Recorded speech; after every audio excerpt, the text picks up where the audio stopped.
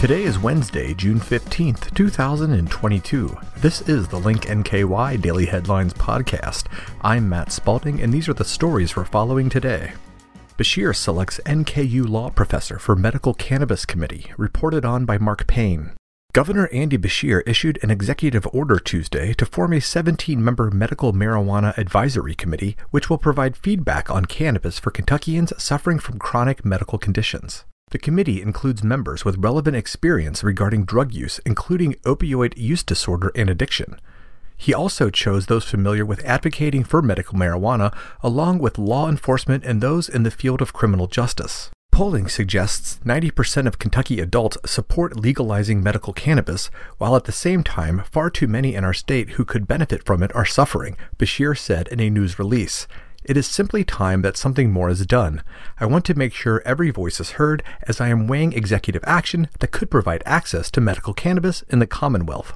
Among those included is Alex Crete, who created the Chase Center on Addiction Law and Policy in 2020 at the Chase College of Law at Northern Kentucky University.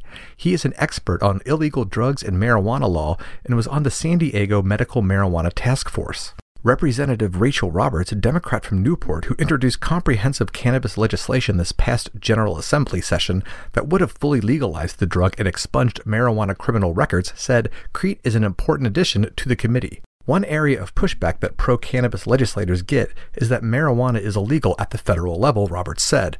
Having somebody with Crete's level of experience will help the state navigate the legality of it.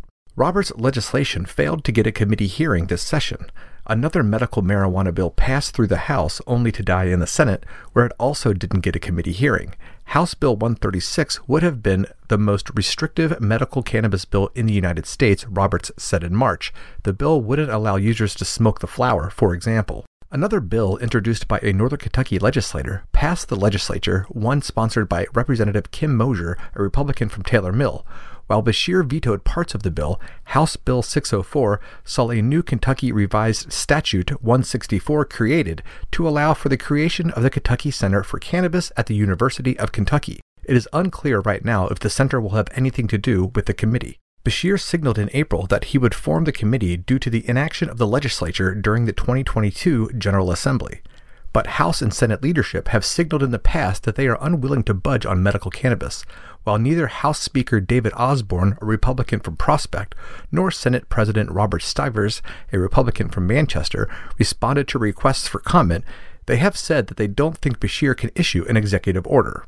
For more on this story and to view the rest of the committee members, please visit linknky.com. Cold Spring woman battling breast cancer hits $103,000 Kentucky lottery jackpot, reported on by Link NKY staff. A Cold Spring woman had a very good weekend during a period in her life that has been challenging. The Kentucky Lottery announced Tuesday that the woman, who asked to remain anonymous, was in disbelief after winning more than $103,000 in the lottery's instant play game online. The lucky event followed a recent diagnosis of breast cancer for the woman, who will have her last chemotherapy treatment this week, lottery officials said. The Kentucky Lottery had issued $10 in bonus bucks from a promotion into the woman's account when she decided to wager $3 on the Celtic Coins jackpot instant play game. Moments later, a message popped up on her screen indicating she had won the $103,700.78 jackpot. She and her husband looked at the screen for several minutes, even taking a screenshot, having a difficult time comprehending what had just happened. I really didn't believe it, she told lottery officials. I kind of blew it off. It was late, and I told my husband I was going to bed. I believed it instantly, her husband said. His wife, on the other hand, was having a hard time comprehending the win. Even after receiving an email from the Kentucky Lottery, she was still unsure. Her husband made several attempts over the weekend to convince her it was real, but she was still skeptical. It wasn't until they arrived at the lottery headquarters in Louisville on Monday and had the check in hand that it really sank in. She received a check for $73,627.55 after taxes. The couple said winning the lottery has brought them some good news, and the extra money will help with medical bills and a much-needed vacation. Charles Summe, longtime Kenton County Commissioner, dies, reported on by Michael Monks. Longtime Kenton County Commissioner Charlie Summe died Sunday. The 94-year-old also served one term in the Kentucky House of Representatives.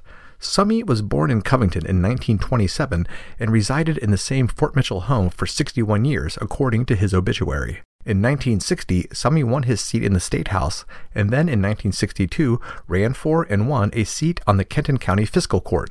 He would serve as a commissioner for 32 years. I was always impressed by Mr. Summe's calm and kindness to those around, Kenton County Judge Executive Chris Knockelman said in a Facebook post. He and his wife have left an amazing legacy of family, faith, and community service, something all of us in Kenton County can be grateful for and aspire to emulate. Peace to all who loved him. Summe married his wife Jane in 1961. Together they had 10 children, 40 grandchildren, and 3 great-grandchildren. Jane died in 2020. A visitation for Summe is scheduled for Friday at Blessed Sacrament Church in Fort Mitchell from 8 to 11. Burial will follow. Memorial contributions can be made to Covington Catholic High School in care of the Charles and Jane Summe Memorial Scholarship, or to LC Pastoral Services care of Father Matthew Summe LC, Legions of Christ, 8162 Chestershire Drive, Cincinnati, Ohio, 45241. Covington intersection closed for next 9 days to replace brick pavers, reported on by Kenton Hornbeck. Cincinnati-based Pruss Construction is in the process of replacing the deteriorating brick pavers at the intersection of Madison Avenue and Martin Luther King Jr. Boulevard, 12th Street. Construction began on Monday to replace the brick pavers with concrete. The $217,365 project will shut down traffic at the intersection for about 9 more days. The new concrete will be colored to match the color of the brick. Signage has been put up in the area to notify motorists. The intersection is one of the busiest in Covington according to maps from the Kentucky Transportation Cabinet. On average of 14,300 vehicles a day drive on Madison near that intersection, and 14,717 vehicles drive on MLK Boulevard. The work area is limited to the area located in between the crosswalks on the stretch across Madison Avenue and MLK Boulevard. The brick driving surface on Madison Avenue between 11th Street and MLK Boulevard will be left as it is for now, as will the one-block area of MLK Boulevard between Scott Boulevard and Madison Avenue. Northbound traffic on Madison will be directed to 13th Street and then Greenup, while southbound traffic will be directed to 11th and then Scott Boulevard. Eastbound traffic on MLK Boulevard will be diverted to Russell Street, and westbound MLK Boulevard traffic that comes from Scott Boulevard will continue on Scott Street. The brick began to immediately pop loose and break since it was first installed about 12 years ago. This created a difficult scenario for maintenance crews and a hazardous roadway for motorists. Covington Public Works Director Chris Wainford described the crumbling brick pavement as, quote, a maintenance nightmare. The Covington Public Works crew was constantly replacing the loose and broken bricks. In some instances, replacement bricks could not be found in the open market. This caused maintenance crews to fill the holes with asphalt, defeating the artistic purpose of the decorative brick facade. Heavy rains and the freeze-thaw cycle throughout the winter months have contributed towards the degradation of the brick. In late May, the Covington Board of Commissioners voted to sign a contract with Pruss Construction to take on the project. The contract was worth $217,365. And those are the headlines we're following for Wednesday, June 15th, 2022.